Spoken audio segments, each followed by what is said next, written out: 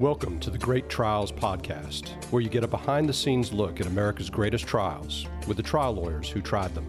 As a relaxing exercise, if you will, he would have each of his lieutenants preach his eulogy. This was a method that he would use to be comfortable, if you will, with having to confront the possibility of death.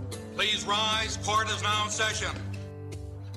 Welcome to the Great Trials Podcast. This is Steve Lowry along with Yvonne Godfrey. Yvonne, how are you doing today? I'm good. I am excited. We're doing one of our favorite kinds of episodes today. Yes. Yeah. So this episode is airing the day after Martin Luther King Jr. Day. And so we have one of our favorite, if not our favorite guest coming on, who's been on the show several times before. I think Derrick, you might have the record, along with maybe our partner, Jeff Harris, of being on the show the most. And so let me just introduce to everybody, Derrick Pope from the Arc of Justice Institute and the Hidden Legal Figures podcast. Derrick, how are you doing today? Doing good, Steve. Good to see you, Yvonne, and tell your partner, Jeff, I'm coming for him. I'm trying to get that right. That's right. Exactly. Derrick Alexander Pope, DAP on GTP for MLK is A-OK. Yeah, right. Oh, yeah, that's good. We should have started with that. Why didn't you tell me? I wanted to say it myself. Yeah, exactly. No, that was very good. Derrick, let me just introduce or tell everybody. As I was saying, I think you've been on the show. I think this is your fourth time, and once you're on for your fifth time, you'll get a special prize from us. I'm sure we're going to have to think of what it is, but can't wait. But Derrick, as I said, is the president and founding director of the Arc of Justice Institute, just a fantastic organization that he started, along with being the host of the Hidden Legal Figures podcast. Prior to being with the Arc of Justice Institute, Derrick had a long legal career, long and storied legal career. He was the chief of staff for the chairman of the Fulton County Board of Commissioners, was legislative counsel to the Georgia General Assembly, and general counsel to the Medical Association of Georgia, as well as an adjunct professor at Georgia State University College of Law. And during the Obama administration, I saw was part of the White House data-driven Justice Initiative. So, and not only Yvonne, as we were talking about before we came on the air, is Derrick, just inspiring, a great lawyer, and a very knowledgeable, a very creative mind to come up with all these ideas. Always just a great historian, especially when it comes to legal knowledge and the civil rights movement. But we also know now that he is an excellent spotter of talent, because he has brought on to his podcast, Hidden Legal Figures podcast, which everybody should check out, one very special voice actress named Yvonne Godfrey. That's right. I've made my debut. I don't have an agent yet, so for now I'm representing myself. If anybody, wants to book me for some voice acting, but it was the bright spot of this whole sort of quarantine weird times was that I got to do some recording of very intimidating, very historic quotes for Derrick's podcast, and it's just a really cool. It's a really cool thing that Derrick is doing this season, and how to in mixing in sort of different people who are reading these quotes and kind of getting across the context of the historical moments that he's talking about. So anyway, it was hard. It was harder than I thought it was going to be, but it was really fun. Well, Derrick, why don't you tell us a little bit about what you're doing on this season of Hidden Legal Figures podcast? This season, we are tracing the arc of the role that lawyers and judges played in the civil rights movement beginning in the Reconstruction period. First season focused on the role that lawyers and judges played during the traditionally understood time period of the civil rights movement, early 1950s through the late 1960s. But every issue that the courts were addressing, that lawyers were litigating, that society was dealing with, had their roots in the Reconstruction period. And while during the first season, we were fortunate enough to be able to find and use archival audio footage from the Reconstruction era that preceded recorded voicing. And so we had to figure out how, from a creative standpoint, to capture their voices. And we decided to use voice actors. And Yvonne let it slip in one of our conversations that she had been told that she had some talent in that particular area. And when she said it, I'm thinking, okay, you have been drafted. And she did a yeoman's job. She's played 3 roles: Abraham Lincoln. And to the listeners who might be surprised at that, why did we select a female to do Abraham Lincoln? The scholarship shows that President Lincoln had somewhat of a high-pitched voice. And we thought that as opposed to getting a male voice and trying to, from an audio standpoint, adjust the tone, why not just use a female voice to capture it in that particular aspect? And it was also just an ironic twist. I like it. The female voice for Abraham Lincoln. She also portrayed Maria Chandler. Ms. Chandler was a figure during that moment who wrote Charles Sumner a letter, Senator Charles Sumner from Massachusetts, a letter espousing and the importance of extending the right to vote to women in 1867. And she also plays Susan B. Anthony, the noted suffragist from that particular period. So Yvonne certainly did a magnificent job. And I can tell you that the difficult thing was when she did a couple of takes like we asked her to. And it was just, you have to figure out, okay, she captured one mood in one take and another mood in another take. So we've got to figure out how do we get both moods in that particular aspect. So, but no, she did a great job. And I was blown away listening to it. I really was. I think it's a great idea, and I have always said that one of the many reasons why I'm glad that Yvonne is my co-host on this is because she has a great radio voice. So, well, thank you guys. I mean, this is an episode we wanted to do in honor of MLK, but I feel like it's been in honor of me. So we can have a little bit of Yvonne. Yvonne honoring before we get to the great Martin. I'm honored to share this podcast with Martin Luther King Jr. I mean, and Derrick, just to go back for 1 second, I think we talked about this on the last time that we did one of these historical cases, but I always thought it was interesting, and I don't think I ever really understood it, but that I guess civil rights, as you would call it, made pretty great strides right after the Civil War.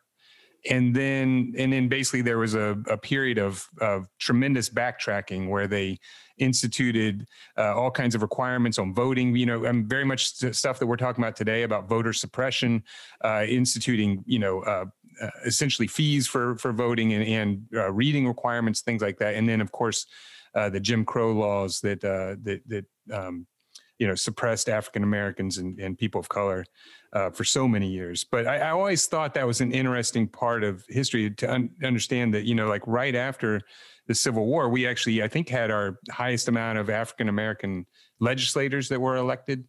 And then there was obviously for a number of years, for many years, basically up until the 1940s, 50s, and 60s, just had a tremendous backtracking through Jim Crow and other terrible laws.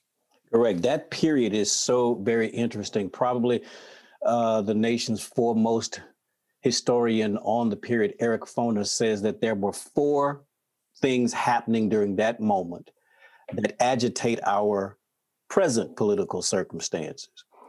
The issue of citizenship, the issue of voting, the relationship between political and economic democracy, and most importantly, as he talks about, is the what to do with respect to the advent of domestic terrorism. And so those 4 things were the hallmarks of the Reconstruction period. They continued to play themselves out into the early part of the latter part of the 19th century, on into the 20th century.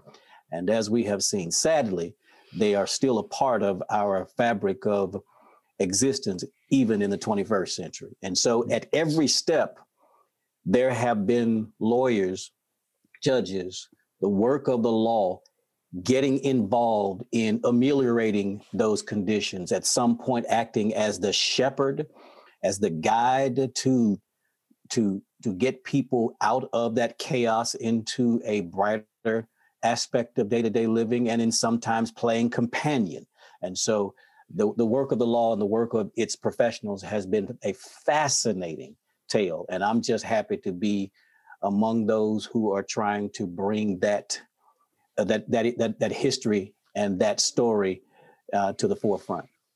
Yeah, I mean, that's one of the great things that I love about the Hidden Legal Figures podcast, which is that, lawyers get a bad rap and always have it. We, a lot of parts of society don't like lawyers, and there's probably some reason for that. But if you look at change that's happened in society and change for the better, and bringing society forward, I mean, lawyers are always at the forefront of that. And so I think it's an important thing to talk about, and the civil rights movement is obviously a hugely important thing to talk about, and it ties into where we are today. And and sometimes we think that we've made it far, and then without getting into politics, certain things happen, and we realize we haven't made it as far as we thought we had.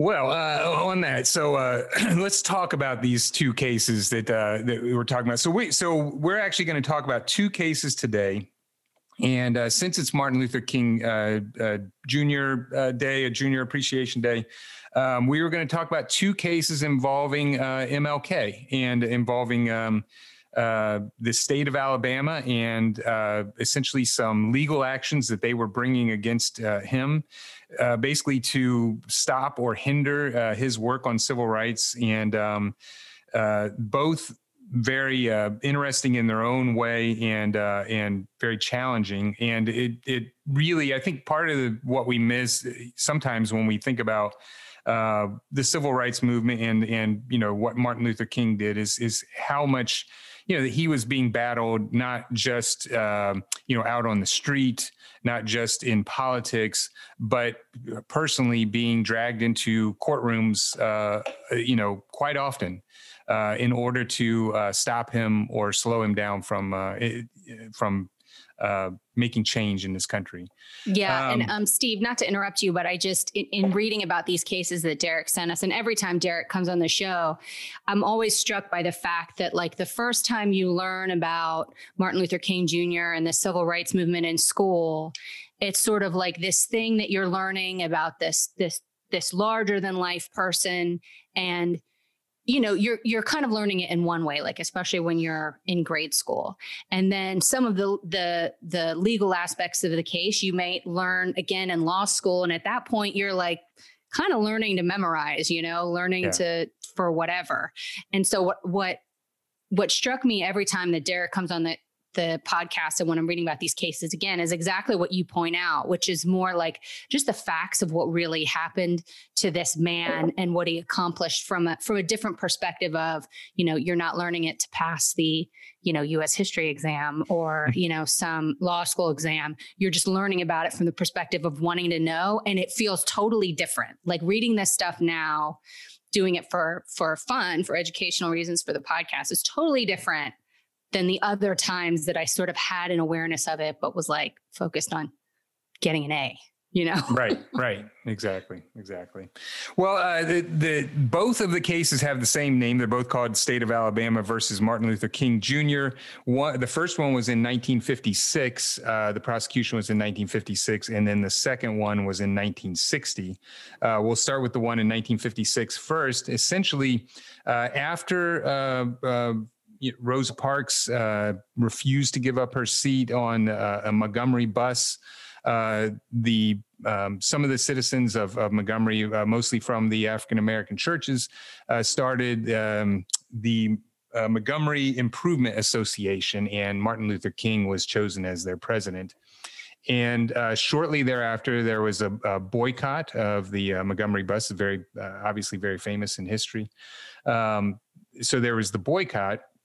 And in Alabama in 1921, there had been a anti-boycott law passed. And so Alabama decided to charge Martin Luther King, as well as I believe about 89 other people, under this anti-boycotting law. I think if I read right, I think Martin Luther King was the only one who was actually tried on the on the charge, but there were a number of other charges brought. And so basically, this case was tried, and I thought it was interesting, and we'll talk about some of the way that they tried it. But the prosecution's case was that Martin Luther King was the leader and had encouraged people to boycott, and that there had also been some violence that was from the prosecution standpoint encouraged by the Montgomery Improvement Association, including some of the bus drivers, I think, testified to shots being fired. Some of them testified as bricks being thrown through the windows. They even had 3 African-American witnesses that testified that they had been pulled off of buses by members of the MIA. And I guess, one thing we should also remember when we're talking about both of these trials, this is 1950s, 1960s Alabama. I mean, so we're talking about segregated courtrooms. We're talking about white judges. It sounds like, Derrick, you can correct me if I'm wrong. On this first case, it sounded like there was no jury. It was just tried to the judge. That's correct. Both sides agreed to let the judge be the finder of fact here. Okay. And then in the second case, which we'll talk about in a second, was tried in front of a jury. But in all cases, the judge and juries were all white. So, tremendous an uphill battle for Martin Luther King's defense. The defense that they had in the case was sort of twofold from the way I read, which was that one, that Martin Luther King wasn't the leader of the boycott. In fact, had never told anybody specifically that they had to go boycott. He said he basically had preached, leave it to their conscience. If you feel like you want to ride the bus, then ride the bus. But if your conscience guides you to not ride the bus, then don't. And then the other part of it was that there was an exception to the 1921 anti-boycotting law that said if there was a just cause or a legal excuse for the boycott. And so basically a lot of their defense surrounded bringing in witnesses to show just how unjust and dangerous, even violent, it was for African Americans to ride on the Montgomery buses, including, we can talk about this some more, but some specific stories of events that happened to people while they were on Montgomery buses. Ultimately, that case came out, and the judge found against Martin Luther King and levied a $500 fine against him. That went up to the appeal, and I think there was some issue whether or not the appeal was filed timely, but ultimately Martin Luther King ended up paying the $500 fine for it. The second case, which I thought was interesting, and in reading, I read one article on it, was specifically brought in order to try and sideline, I guess, if a lack of a better word, to sideline one of the leaders of the civil rights movement that had been pressed by the segregationist governor, John Patterson, where they basically were trying to claim that Dr. King had underpaid his taxes in both 1956 and in 1958 by underreporting funds he had received from the Montgomery Improvement Association, and then from the Southern Christian Leadership Conference in 1958.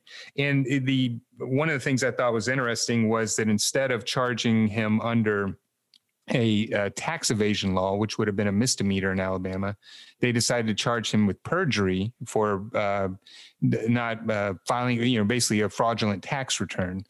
And that was a felony. And that carried a sentence up to 10 years in prison. And so was seeking major jail time. And from what I understand, it was really taxing and really difficult for Dr. King, because not only did he realize he was facing this serious charge, but it was also questioning his honesty.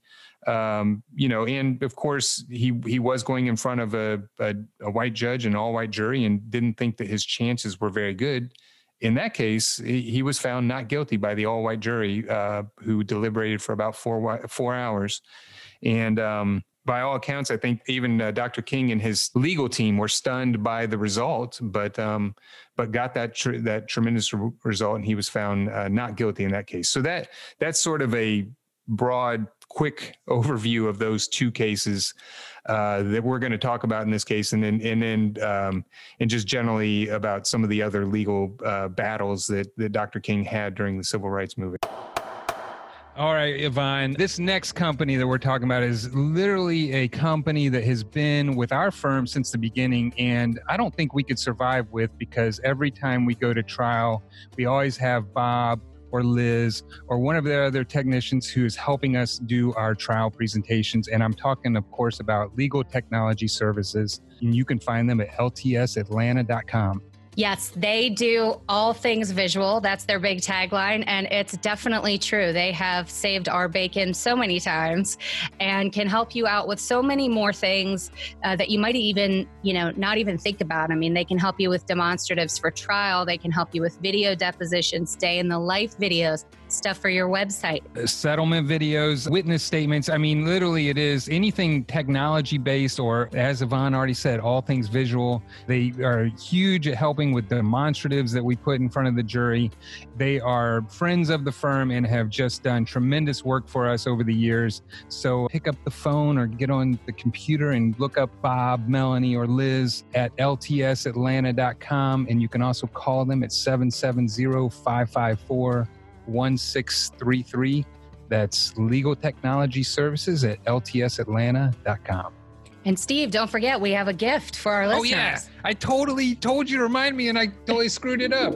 So what I forgot to tell our listeners is that if you mention the Great Trials podcast when you call into Legal Technology Services or write into them, they will give you 10% off of your first job. So mention the podcast, Great Trials podcast, and they will give you 10% off of your first job.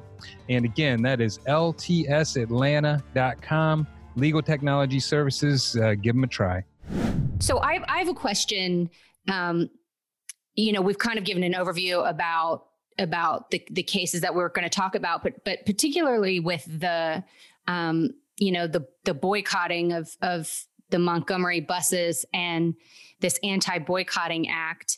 If I ever learned about that anti-boycotting act, I forgot it, or I learned it at a time when I didn't realize and understand what boycotting really was. Like if I learned about it in high school, because I'm interested in the context of where that act came from in the first place, because it seems like boycotting, to me is just one of the ways that, if you feel like a business has treated somebody unfairly or whatever, it seems like one of the peaceful ways or one of the ways you can make your voice heard. And so one of the context of where that act came from, whether when it was enacted, it had to do with,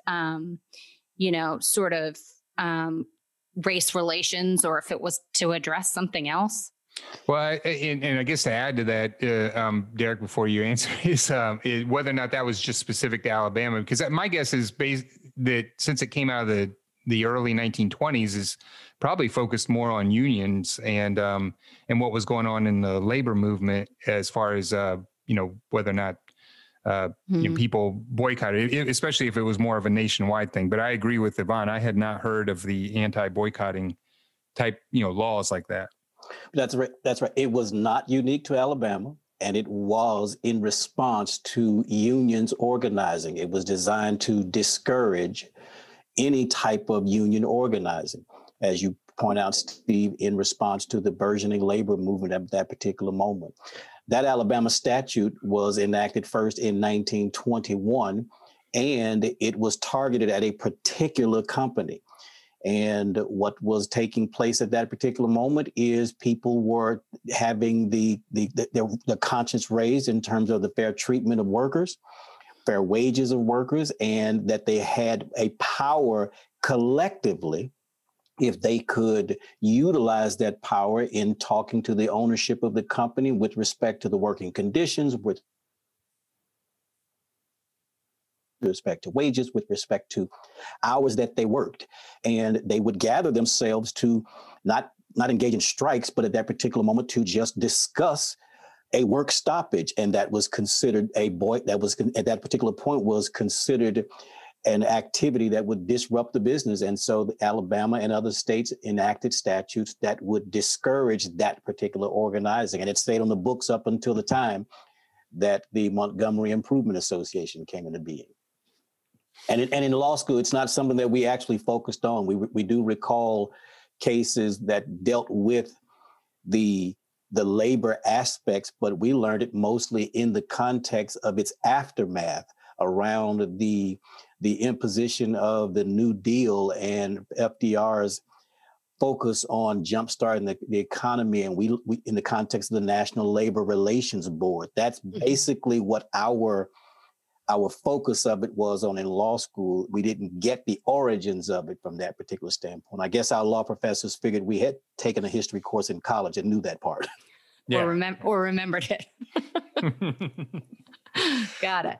Well, I mean, one thing, struck me about this is that, both of these cases and especially the boycotting case, I mean, that's sort of, correct me if I'm wrong, Derrick, but that was sort of the event that I think sort of put Martin Luther King on more of a national scene as far as a figure and a leader in the civil rights movement. But he was only 26 years old at this time, and then he's getting charged with this crime and among other cases that were eventually brought. I mean, he was just very young, not only when he was leading these movements, but when he was also being attacked. And I guess I should say that as a part of this, and it wasn't part of the case, but at the same time, his house was bombed as part of the boycott.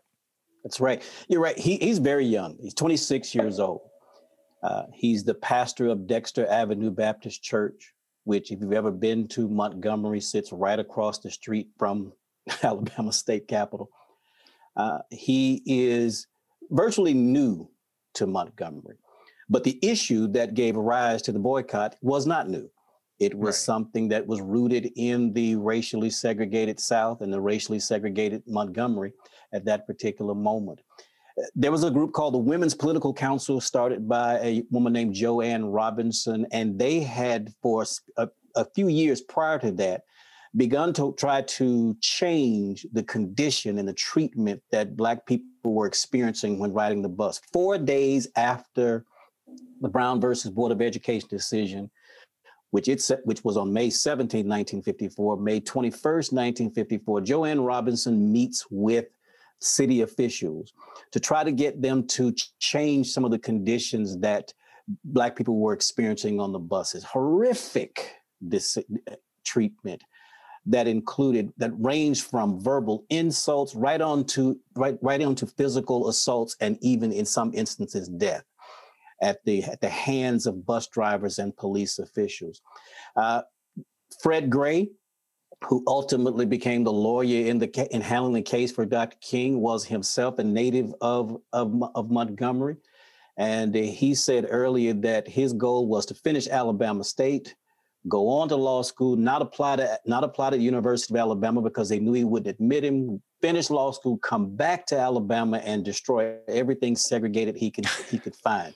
Yeah. Fred Gray was 25 years old when all of this started. And so very young. The morning of December 1st, the afternoon of December 1st, this is when Rosa Parks refuses to relinquish her seat to give it to a white man. She is arrested, charged with violating the Montgomery City Ordinance.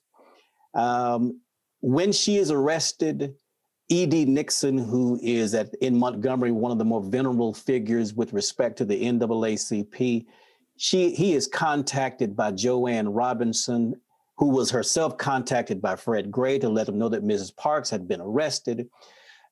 Nixon tells her, listen, you have the plans that you've been talking about them. Go ahead, put them in motion. She contacts her organization, the representatives of her organization, and they plan at that particular moment a one-day boycott, which was to take place Monday, December 5th. Over at the Holt Street Baptist Church, which was pastored by Ralph David Abernathy, they had planned to have a strategy meeting that day to let people know what was going to happen for that one-day boycott on Monday.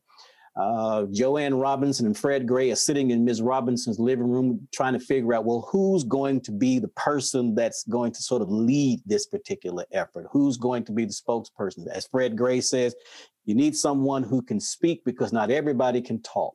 Mm-hmm. They had to decide between whether the leader would be E.D. Nixon or a gentleman by the name of Rufus Lewis. Mr. Lewis was also a leader at that particular moment. He owned a nightclub called the Citizens Club. And his requirements for membership for Black people is that you had to express an interest in, show proof that you've made an effort to be registered to vote. And he was interested in getting people to vote that could be held accountable to the interest of the Black community. Well, Mr. Nixon had one faction, Mr. Lewis had another faction, and Joanne Robinson told Fred Gray, why don't we get my pastor, because she was a member of Dexter Avenue Baptist Church, Dr. Martin Luther King Jr. He hadn't been here long. He hasn't ruffled any feathers. He has no allegiances to any particular group, Black or white. And she said, the one thing he can do is he can move people with words. Fred Gray says that's the person we need. He talks to E.D. Nixon. Unknown to Dr. King, when they have the meeting at that particular afternoon, they are going to form the Montgomery Improvement Association. Nixon tells King, we want to have it this evening. We want you to be the leader. He says, Brother Nixon, let me think about that. He takes some time and he calls him back and says, okay, I'll do it. He says, good, because that's what was going to happen anyway. That leader that way. So almost by accident, by happenstance, this is thrust upon him. And he has about 4 hours to craft a statement to explain to the people not only what was about to happen, but to sort of get them to embrace the Montgomery Improvement Association as the apparatus through which this event was going to be conducted, and then also accept him as the representative of really a movement, of an action that he didn't start. Right. The people started it. So he had to get them to embrace that. And based on how the movement began to conduct itself over the ensuing 382 days, he was, as you point out, Steve, vaulted into the national limelight from that almost accidental incident. Yeah, it's funny because I read somewhere when they were talking about who was going to be their leader that one of the reasons why they chose Dr. King is because if it all didn't work out and he ended up losing his job, he had enough connection through his father and others that he could probably get a job somewhere else. I thought that was interesting. Yes. That they had that kind of foresight about the entire operation. Derrick, can you just talk quickly about, I think, the sanitized version that people learn about the buses in that situation in Montgomery was just about where African-American people were allowed to sit. And as you mentioned, there was a lot more happening the way that they were being treated by bus drivers, the sort of physical things that were happening to them, which you touched on. And I'm just wondering if you can go into a little bit more detail about what was driving people to this point of taking this action.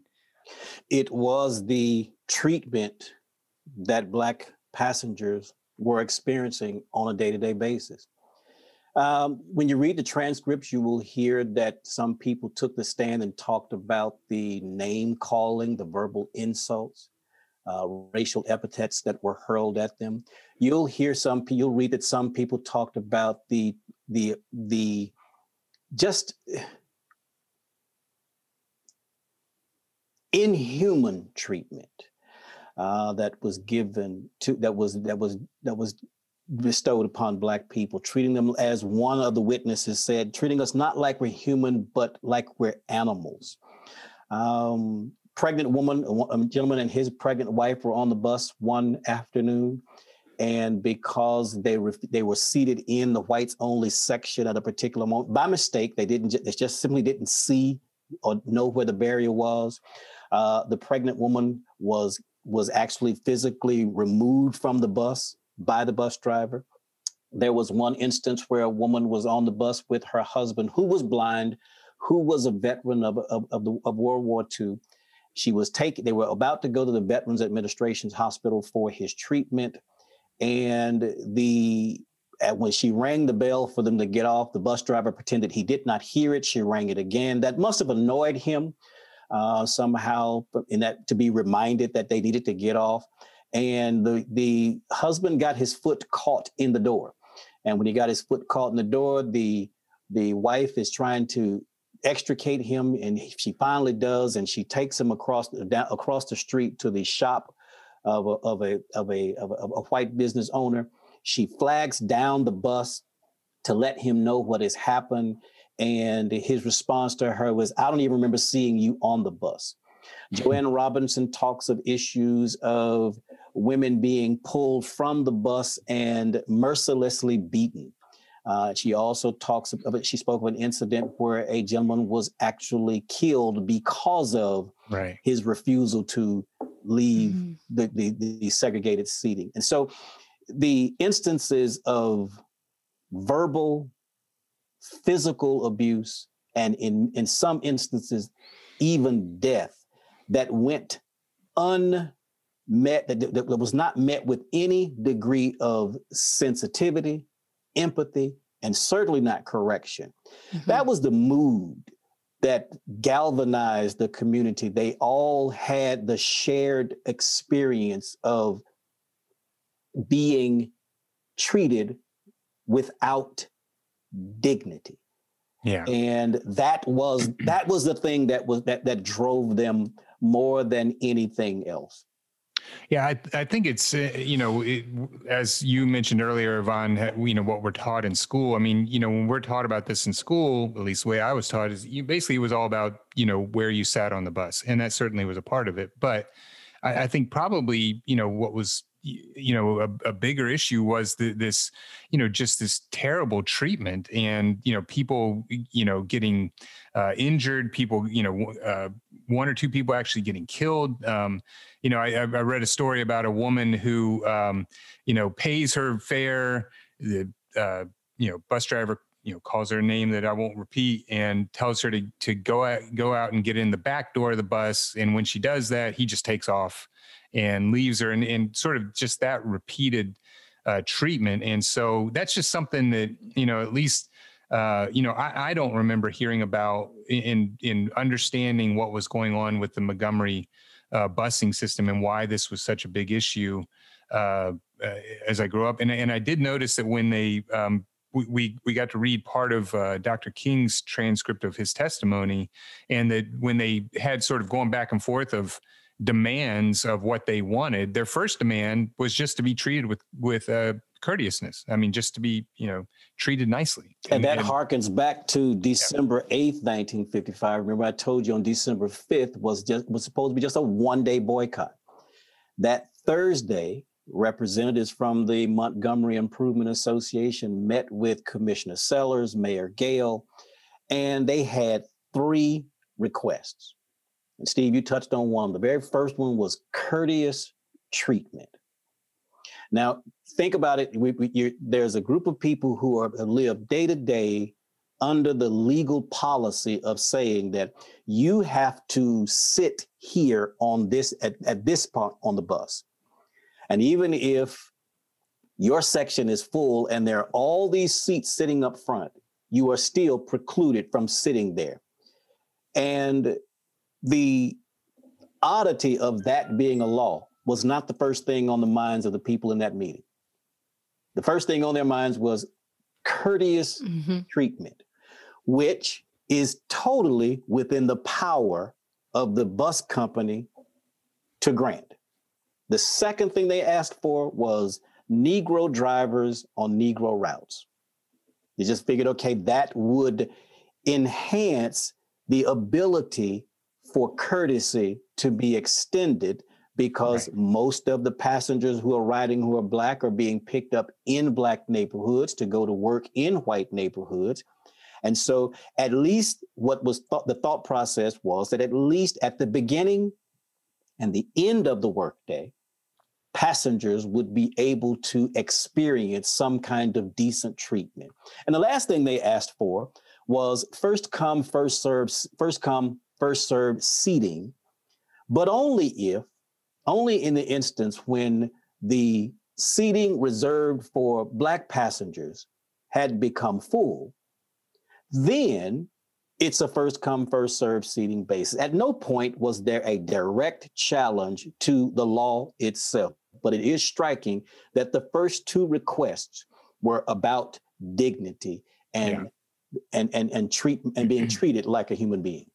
Well, and it really makes you understand that when Rosa Parks took the stand and didn't get up out of her seat, that, you know, it wasn't like she was thinking she might just get a ticket or get arrested. I mean, she was putting her life at risk. I mean, who knew what they were going to do when she refused to get up, because other people had been treated much worse. Much worse. And Rosa's decision, Mrs. Parks' decision to do it on December 1st should be understood and situated in the fact that she wasn't the first one to do it. She was not the first one to do it in the nation. She was also not the first one to do it in Alabama. She's not the first one to take that act even in Montgomery.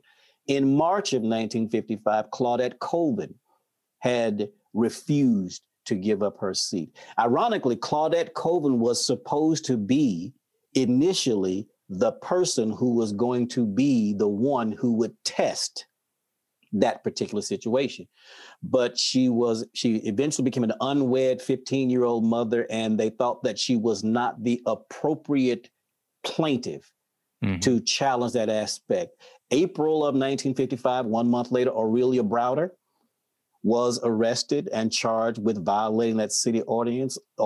October, Susie McDonald and Mary Louise Smith did the same thing. So you had a series of instances from March to October where women in Montgomery, and surprisingly, it was women who were putting themselves in harm's way. There were a number of very well-spoken and very involved men in leadership positions in Montgomery, but at that particular moment, the people who were taking the risk were women. And it was quite possibly due to the fact that it was more women who were experiencing the levels of indignity that we saw. And so by the time we get to December 1st, Mrs. Parks, as she mentioned after her arrest, she just felt that she couldn't do it. She just couldn't take it any longer. Yeah, I mean, it's just striking that, you know, in connection with the Montgomery Improvement Association and what they were asking for, none of the treatment that they were experiencing was okay, obviously. But what they were asking for was really not that much, you know? And I mean, to not even really be able to get that, and then to also not be able to boycott a system where they're being treated like that is just, it's just crazy. It's crazy in one respect, but almost predictable in another. What actual power did the Black community have at that particular moment? There were no Black elected officials that could rally behind their cause. Certainly, there were no laws that they could point to that seemed to suggest, that would say that this was unfair treatment. They had no officials who worked high up in the Montgomery Bus Company. Certainly, there was no African-American general manager of the Montgomery City Lines. And so when Jack Crenshaw was in that meeting on December 8th, Mr. Crenshaw was the counsel for the Montgomery City Lines. It was basically his lead, as egged on by Mayor Gale and Commissioner Sellers, to reject completely each and every request that was made by the association. The funny thing about that, Dr. King mentions later on in his writings that he left that meeting struck by how little he knew of his own rights to demand certain things. And he wrote about himself, he said, and using himself as the backdrop, but also speaking to himself about the collective Black community. He wrote that nothing is going to happen until I squeeze every drop of slave out of me. That was the sense he had leaving that meeting. And so that's also an interesting point to note to paint the fuller picture, as you were speaking at the beginning, Yvonne, about the human being himself. He's walking into this meeting after having been chosen to represent this group of people. And he himself is feeling inadequate in the context of, I don't even know what I should be asking for in this meeting. And by the same token, to be denied the most basic thing. I'm not exactly certain in his own mind which one he felt more outraged about. So, Yvonne, one thing I've learned in this business is that you can't go get a great trial verdict to be talked about on the Great Trials podcast unless you get the case in the first place. And that's why we're talking about digitallawmarketing.com. It's Digital Law Marketing. They are a great company that does website design, SEO, social media marketing, content marketing, and everything you need to market your firm online. Yeah, I mean, think about it. The first time that you hear about whether it's a lawyer or a law firm or a business or a doctor, what do people do now? You look them up. You Google them. And so your website has to look good. Your content has to be good. And that's what digital law marketing can help you with. Yeah, and they make sure that you can be found too, because you can have a great looking website, but people type into Google and you don't come up at all. They will help with that as well. And the thing that I really like about digital law marketing is that they don't go out and market for your competitors. So if you get them for your area, they won't go across the street and go advertise for a competitor or law firm. They also have such a fantastic team.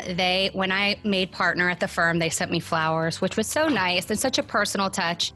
They do our firm's website, and for better or worse, it's very easy to find me in my headshot that I hate because they're so good at what they do. Exactly. And you know, another thing I like about them is they're extremely responsive, as you said. Like if you ask them to do something, they will get it done that day, and they don't overpromise. They won't tell you things just because they think you want to hear it, which, without mentioning names, I've heard from some other website marketing companies, and digital law marketing will not do that.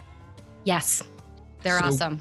So call Digital Law Marketing. You can call them at 877-916-0644, or you can look them up at digitallawmarketing.com. Again, that's digitallawmarketing.com. And tell them we sent you.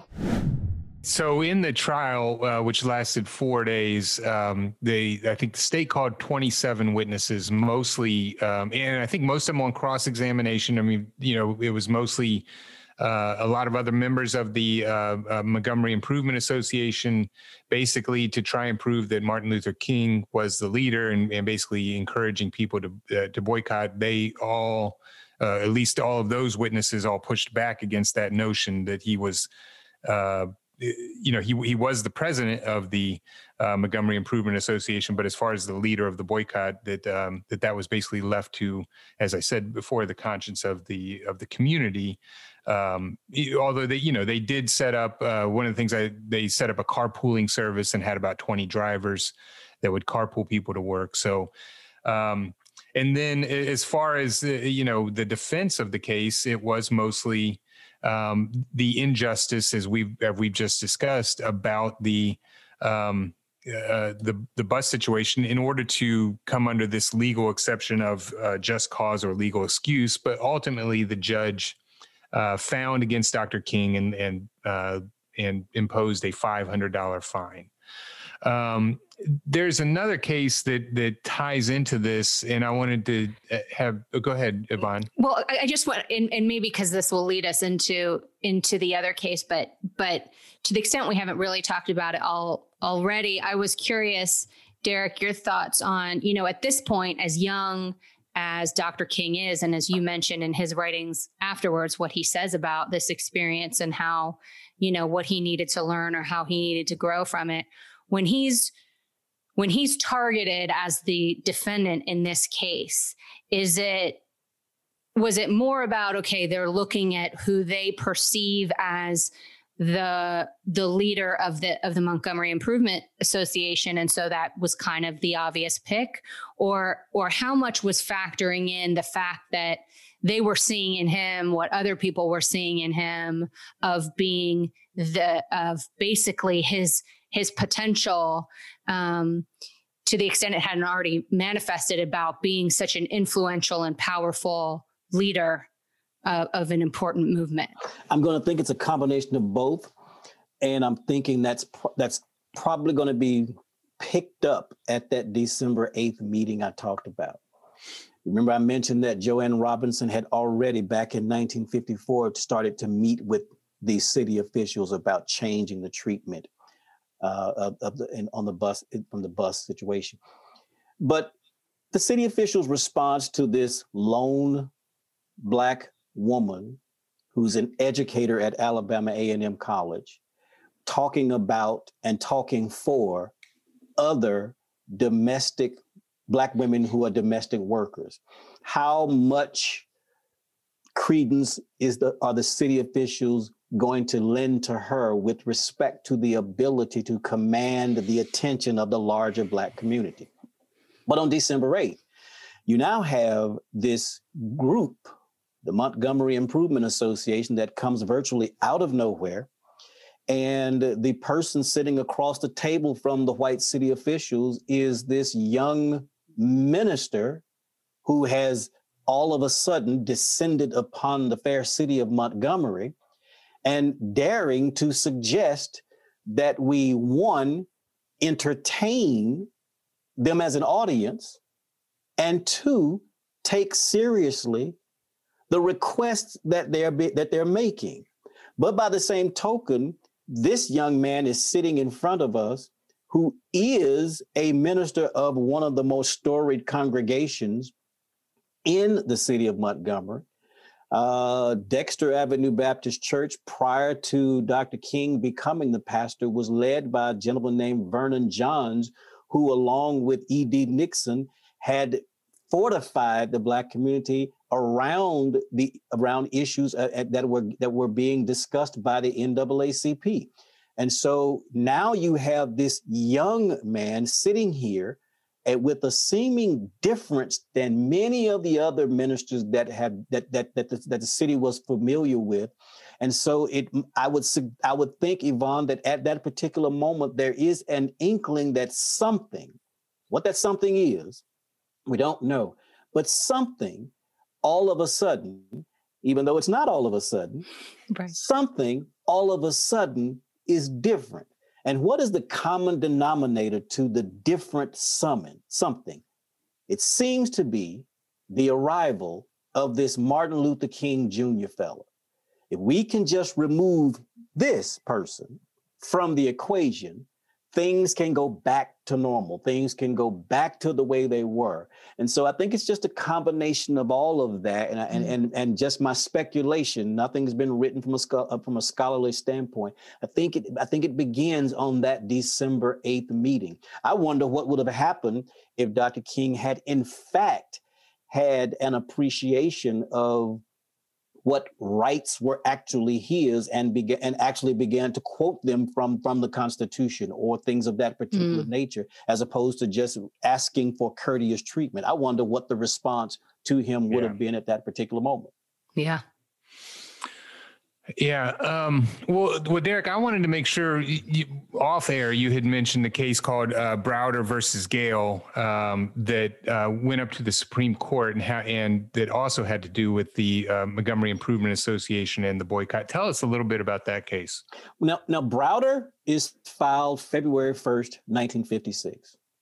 Fred Gray, Robert Carter from the NAACP is involved in this case, and so is Arthur Shores. Arthur Shores is one of the long-standing leading Black lawyers in Alabama at that particular moment. Robert Carter had tried to become involved in the case, the anti-boycott case against Dr. King, but Judge Carter said that the Montgomery Improvement Association was adequately represented, didn't need his involvement, but Robert Carter did become a part of the Browder versus Gale case. This case, unlike the actions on the defense that Mr. Gray and others mounted in defending Dr. King personally, this case, Browder versus Gale, actually directly attacked the constitutionality of the Montgomery law that required segregation on the bus. It was filed in federal court. And of course, King versus State is a state court matter. And so they were being conducted almost side by side. There were some complements from one case to the other. Browder versus Gale, the named plaintiff, Aurelia Browder, as I mentioned, she refused to relinquish her seat on October 1st, in October of 1955. And the other plaintiffs were Claudette Colvin, Susie McDonald, and Mary Louise Smith.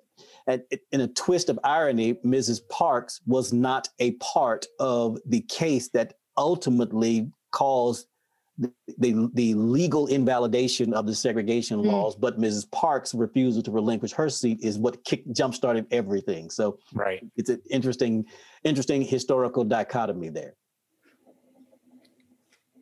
Got it. Okay. I don't think I realized that. So I always learn stuff when Derrick's on the show. You guys make me learn more than make me learn more. So I appreciate it.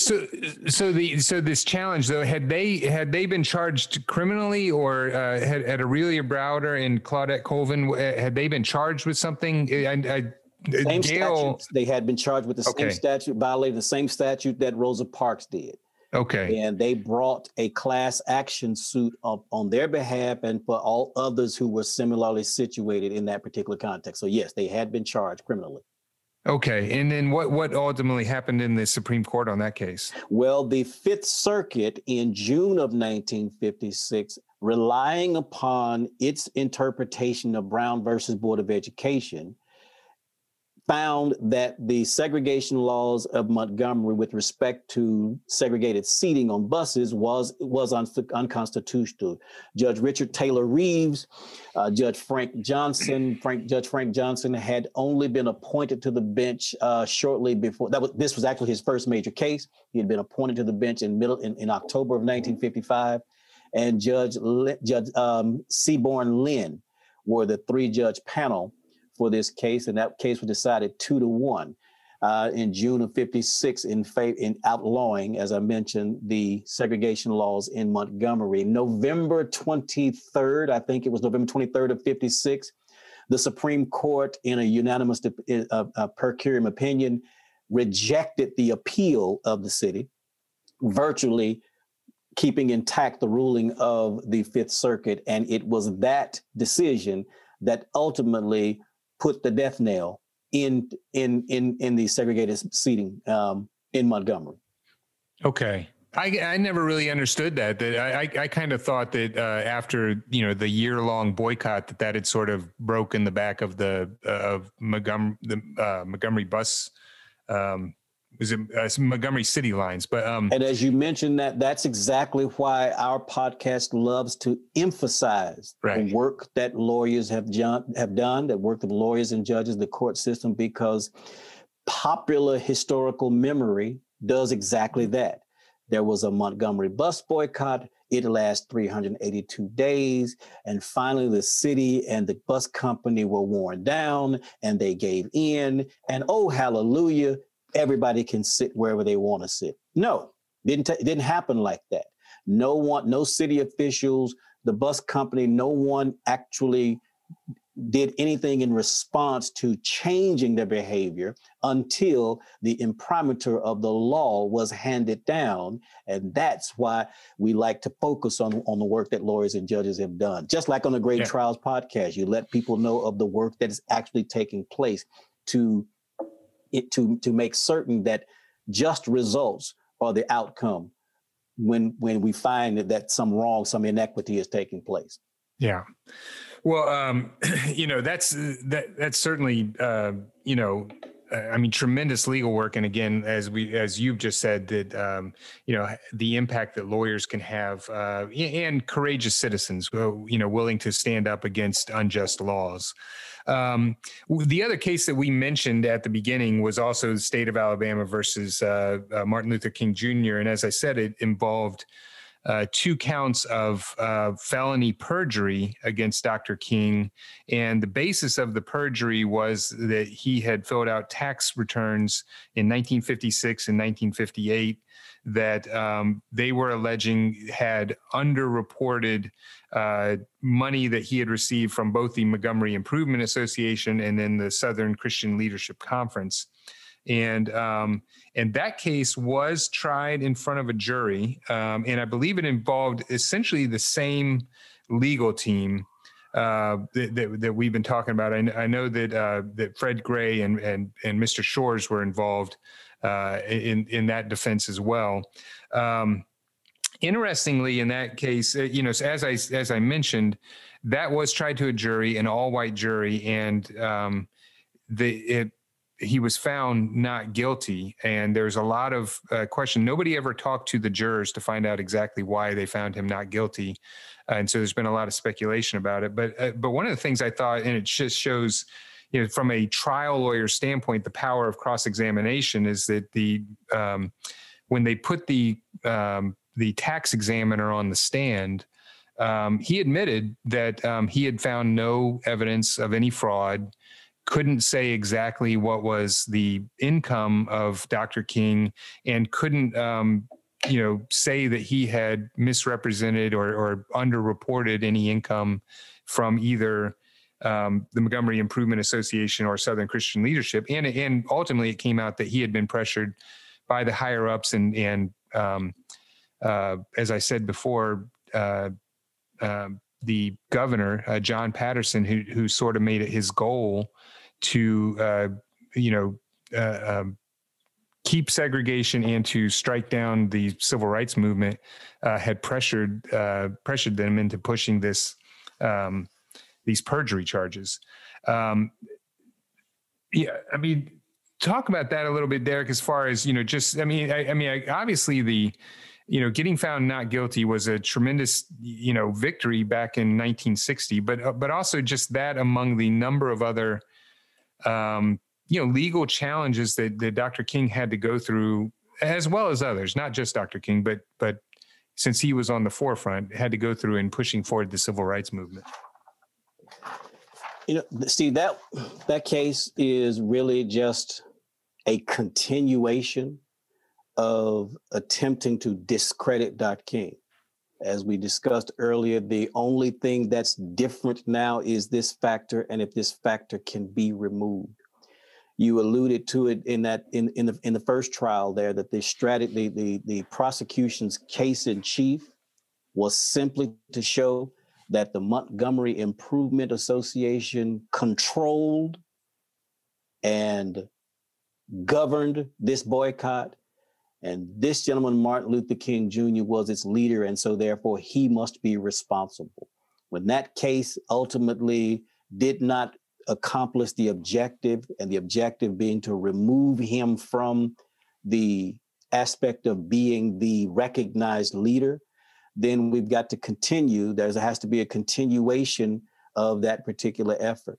And as you mentioned, the tax examiner said he's being pressured to offer this particular testimony. I think it's a testament to the jury system itself. Almost, you have 12 ordinary citizens who are looking here and going, okay, this is not right. Whatever my views may be on Black-white relations, whatever my views are on the issue of segregation, if it appears that the apparatus of government is going to be used and can be used to go after a particular citizen, as 12 ordinary citizens, I'm sitting here thinking, at what point is that apparatus going to point itself at me? And so I'm going to have to stop it at this particular moment and pay close attention to the testimony that's sitting in front of me and say, no, that part, that's just a little too far. I'm okay with you as far as your segregated laws, but using the apparatus of government to bring down one individual because you find the views being expressed by the individual to be unpleasant to your ear, then at what point will that be directed at me? And so we find them not guilty at that point. But I do think it's just just an evolution and a continued effort to remove him as the galvanizing force, so to speak, of what was happening at Montgomery at that particular moment, and how that was now spreading not only throughout the state, not only throughout the South, but now beginning to take hold into the consciousness of the nation itself. And so this has to be quelled, and this is the means by which we will do it.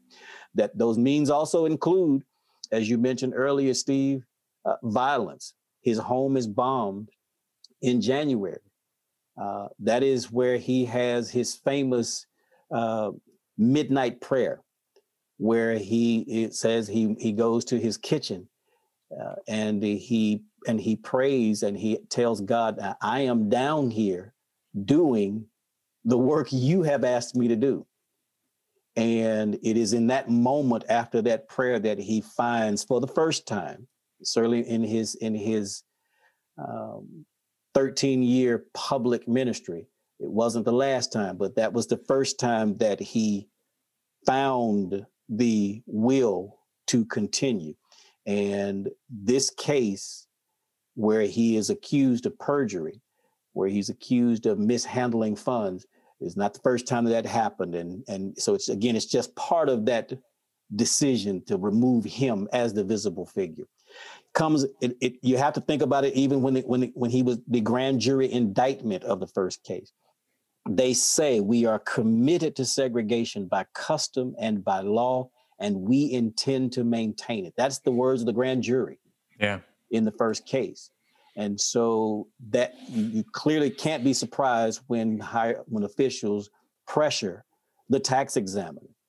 You can't be surprised that there's violence towards him and others in that particular aspect, because the grand jury, using the apparatus and the weight of the law, is telling you that that's what we're using this for, to actually maintain this way of life. And he is disturbing that. He is interrupting that. And this is the beginning of him being characterized as an outsider, an agitator. You know what? So go ahead. You go ahead, Steve. I was just going to say, I think, one thing that's, we talk about this, that there was these multiple attacks, just trying to take him down. I mean, we're just focusing on Alabama here. I mean, he was also facing criminal charges in other cases in Georgia, in Tennessee, the city of Memphis case. I mean, so, to accomplish what he did in his short life, with all of the obstacles he was going up against, including, real life consequences of going to jail. I mean, it's just amazing, how he got by day to day. I'm sorry, go ahead, Livon. No, you go ahead. Living day to day with this feeling internally that he's not up to the task.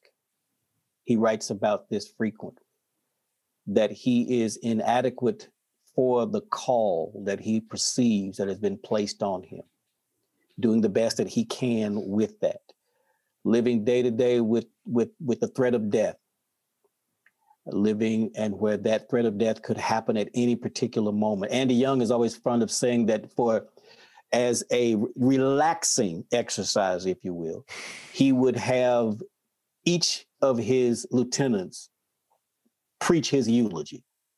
Oh, man. This is a relaxing exercise. Wow. They would alternatively make fun and light of their time with him and what they would say in that particular aspect. This was a method that he would use to be comfortable, if you will, with having to confront the possibility of death at any moment on any given day. To be characterized in the media and with other officials in other states, again, as the outsider, as the agitator, as someone who is stirring up, as they would say, stirring up the good niggers. The relationship between blacks and whites have before this gentleman's arrival, before this organization's arrival, were fairly harmonious. There were no complaints by black people in these particular areas. They were fine with conditions as they were until all of a sudden this comes along. And to live with that particular characterization, to combine that, join that with the sentiment among black people in the communities that he will come in, you and your group. Later on, he formed the Southern Christian Leadership Conference. You and the SCLC will come in and grab a whole lot of media attention. And then after that's done, you will leave. And we're still left with the problem in that particular regard. Having to deal with the growing impatience of the younger aspect of the society, that these direct actions aren't making change fast enough. Having to contend with constant criticism of his chosen methodology and philosophy of nonviolence. It is impossible to imagine how one human soul conducts himself in that environment with those weighty burdens imposed upon you. And then with all of that, finding yourself unable to let this go. Despite all of the things I just mentioned, I still cannot let this go. When he gave the speech the night of the Montgomery, the mass meeting on December 5th, he used an interesting phrase where he talked about, if we are wrong, then the Supreme Court is wrong. If we are wrong, then God Almighty is wrong. Those two phrases have always stuck with me because, Yvonne, I'm a fan of reading the history of people right before they become known for what they became known for, and right before their death. Those two pieces about them are very intriguing. And in the couple of years before Dr. King came to Montgomery, he had been writing about some certain things, and the call to the ministry is something that he says he didn't have a blinding light Paul experience. He was going to be a minister because he knew he was going to be one. His father was a minister. His grandfather was a minister. The ministry was in his family, so he knew this is what he was going to do. But he wrote that if he was going to do it, it would have to be done a certain way, that it would have to speak to the ongoing evils that are represented in the system of segregation. And understand that he's born and raised in Atlanta to a quote unquote middle class environment. At the time that when Gone with the Wind premieres in Atlanta, he and his brother adorn blackface and sing at the premiere. And so he's got an interesting understanding of this whole thing. But as he's accepting his ministry, he is writing that the ministry has to be done another way. And strikingly, he says, because if I am wrong, then God Almighty is wrong. Mm-hmm. And so for him to actually use that same phrase when he is called, it's as though he is is summoning the thoughts that he'd had 2 and 3 years earlier to tell people. Remember, I said he's now got to get the people to accept him as the leader of their movement. And one phrase that he uses is to tell them that if we are wrong, then God Almighty is wrong. But he uses that because he has told himself that if I'm wrong, then God Almighty is wrong. Mm-hmm. And so it's this thing that with all that he's experiencing, he still cannot let this thing go. It's an amazing, amazing study. He and Lincoln both are amazing studies in this aspect because they come to their leadership utilizing their shortcomings in the context of how they view the society's shortcomings and how they can grow out of them. That's a very unique thing about both of them. And they were both masters at understanding their shortcomings and being able to not condemn themselves for their shortcomings, understanding what they were and how to utilize them. It made it a little easier for them not to condemn society for its shortcomings and show them how to come out of it. And it made it a little easier to deal with those shortcomings when they presented themselves, even directed at them. Yeah, well, what I was mentioning earlier is kind of touching on what you just said, Derrick, is the contrast. One of the things that was so surprising to me getting ready for today's episode, and I'm not sure if it should have been or not, is that you contrast this extraordinary individual and this historic time and these landmark cases, and when what most people know about them is the ultimate outcome of these cases.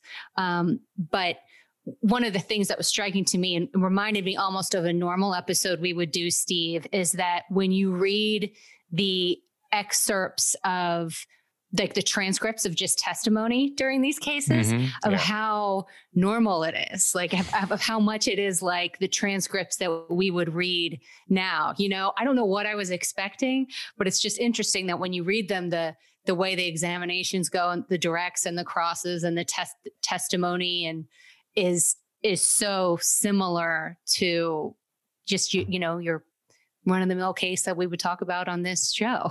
Yeah. You know, one of the things I noticed in there, and I think it was during the cross-examination of Dr. King by the solicitor, he throws out the fact that 2 of Dr. King's lawyers, it was Fred Gray and the other one's name was I got it written down, but now it's escaped me. Langford, I think it was. Charles Langford. Charles Langford were also members of the Montgomery Improvement Association.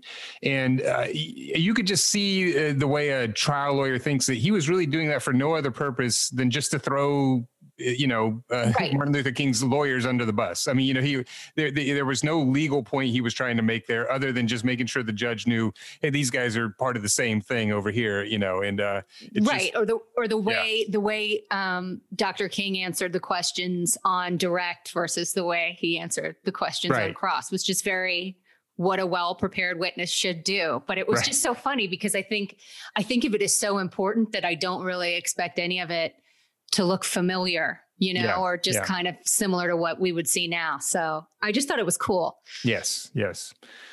But in an odd way, Yvonne, that's what makes the reading of the transcripts all the more illuminating, because they are not spectacular in the context of the application of procedure, the development of trial strategy, the selection of witnesses, developing a theory of the case, how to call, which witnesses we're going to call, as you said, witness preparation.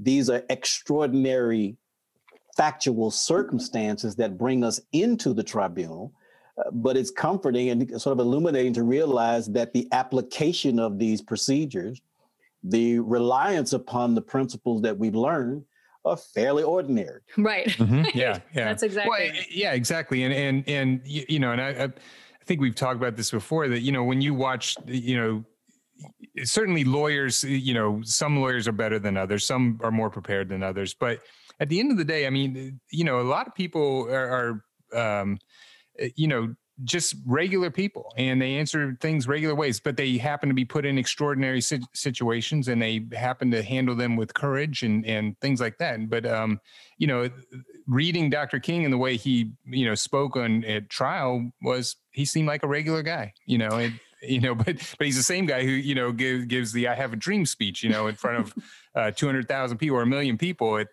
the mall. So he's, you know, so it's just these things when you read stuff like that, you know, he seems like somebody you just sit and have a nice conversation with. Yeah. It's an interesting dichotomy.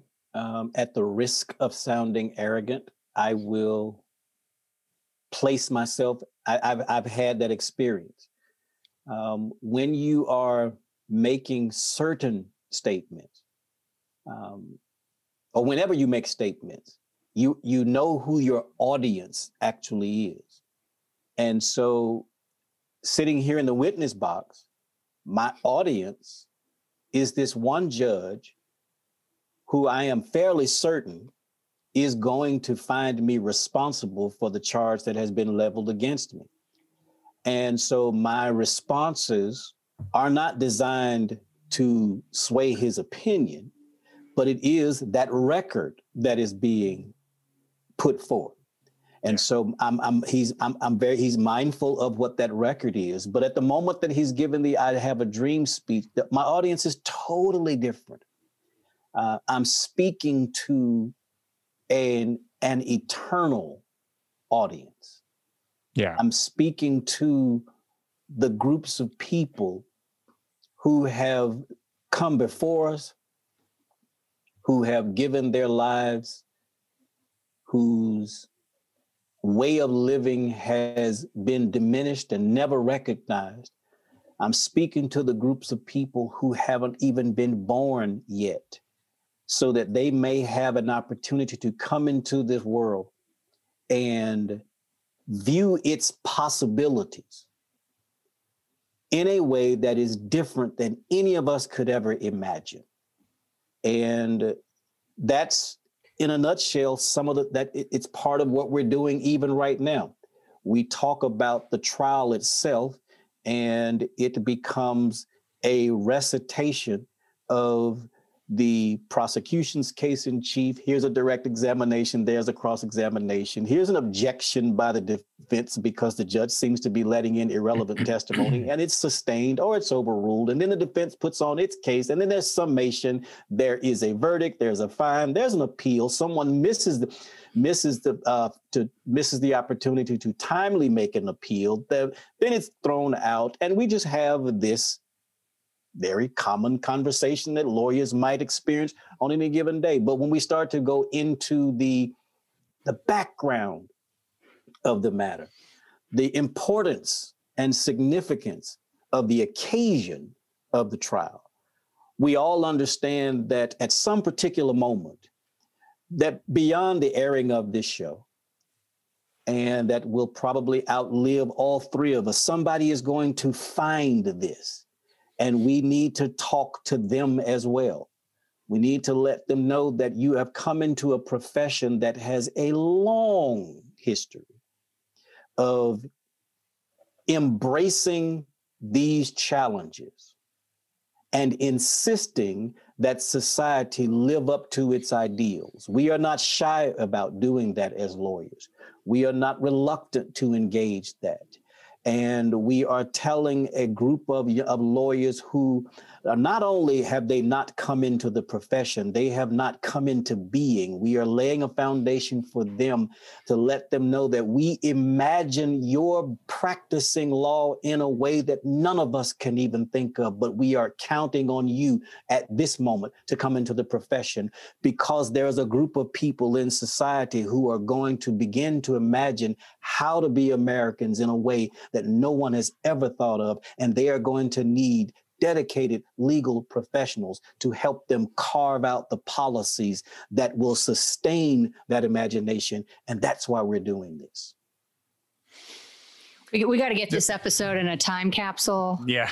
I was just thinking, I mean, Derrick, this is why I always love having you on the show. I mean, you're so knowledgeable of the history and of the legal side of it, but just inspiring, man. I mean, when we talk about why we're lawyers and why we do what we do. I just want to thank you for coming on the show. And I want to remind everybody that we've been talking to Derrick Alexander Pope, who is the president and founder of the Arc of Justice Institute and the host of Hidden Legal Figures podcast. And one thing I forgot to do at the beginning of the show is you can look him up and find him on thearc.net or go to hiddenlegalfigures.com. But Derrick, thank you so much for your time, man. Thank you, Steve. Thank you, Yvonne. Always a pleasure to be here. And again, tell your partner I'm chasing that record. That's right. Exactly. Thank you, Derrick. We're looking forward to number 5. We'll absolutely. We'll have to send you a cake or something. Exactly. to go with it. And now Yvonne's going to read a quote by Abraham Lincoln. Go. Actually, my throat's a little sore today. If we could just rain check. I can just envision Abraham Lincoln saying exactly that. Right. All right, guys. Well, Derrick, thank you again so much, and thank you. Hope everybody had a great Martin Luther King Day, and for all the lawyers listening,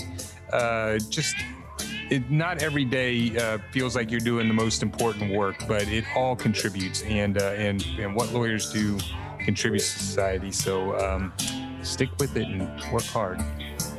Ladies and gentlemen of the jury, have you reached a verdict? Thank you for listening to the Great Trials Podcast. You can visit us online at greattrialspodcast.com. We realize in the show that sometimes we use terminology that not everybody would be familiar with, or that we haven't always explained every part of the jury trial process. So we've done 2 special shows, one on legal terminology, and Yvonne, that's going to be hopefully not that boring. We've included a number of people in that so that we can make that more entertaining, and a show on the jury trial process. And we've also put links to those episodes on our greattrialspodcast.com, as well as a glossary of the legal terminology on the website. Yeah, so check those out. If you have a trial you would like to be featured on the Great Trials Podcast, or if you're a trial lawyer and you want to be on the show, or if you're just a person who has something that you want to say to us, please email us at info@greattrialspodcast.com. Note, if you have something mean to say, we don't have email. Right, exactly. We only need positive commentary. Yeah, we're fragile. Yeah. You can also rate or review us wherever you get your podcasts, Apple Podcasts, Stitcher, Spotify, Google Play, or wherever. Again, if you have something mean to say, our podcast is not available for review. We also want to thank the people behind the scenes. One is Taras Misher, who is our podcast extraordinaire. He is from Podcast on the Go, and Allison Hirsch from Capricorn Communications. She is a magician when it comes to putting these shows together and getting them scheduled. And this has been the Great Trials Podcast, and we appreciate your time and hope you'll listen again. Thank you for listening.